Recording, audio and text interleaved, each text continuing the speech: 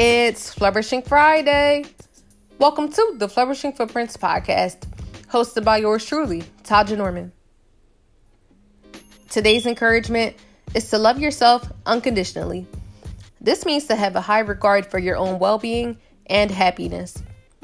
Too many of us seek love in relationships as well as lustful situationships, but we're not loving ourselves. Before you seek love in the wrong places, love yourself first. Love whoever you consider your higher power. Love your life and the good people in it.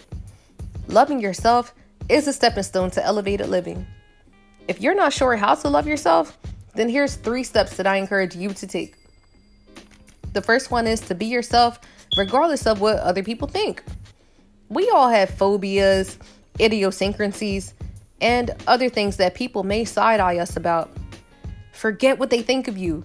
Someone else's opinion of you is absolutely none of your business because how you see yourself is all that matters.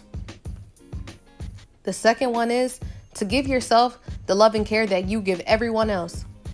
We all can't be everything to everyone at the same time. Take some time to relax and practice self-care. We tend to go out of our way for everyone else, but neglect our own well-being. If this is you, stop doing this. Especially if you're going out of your way for people who you couldn't get the same support from when you're down and out. The third one is to stop comparing yourself to other people. You are unique and special, and there is no one in this world who is you. There is so much beauty and amazement in that, and I want you to embrace it. My self-care flourishing fact for today is to love yourself more and do it unapologetically.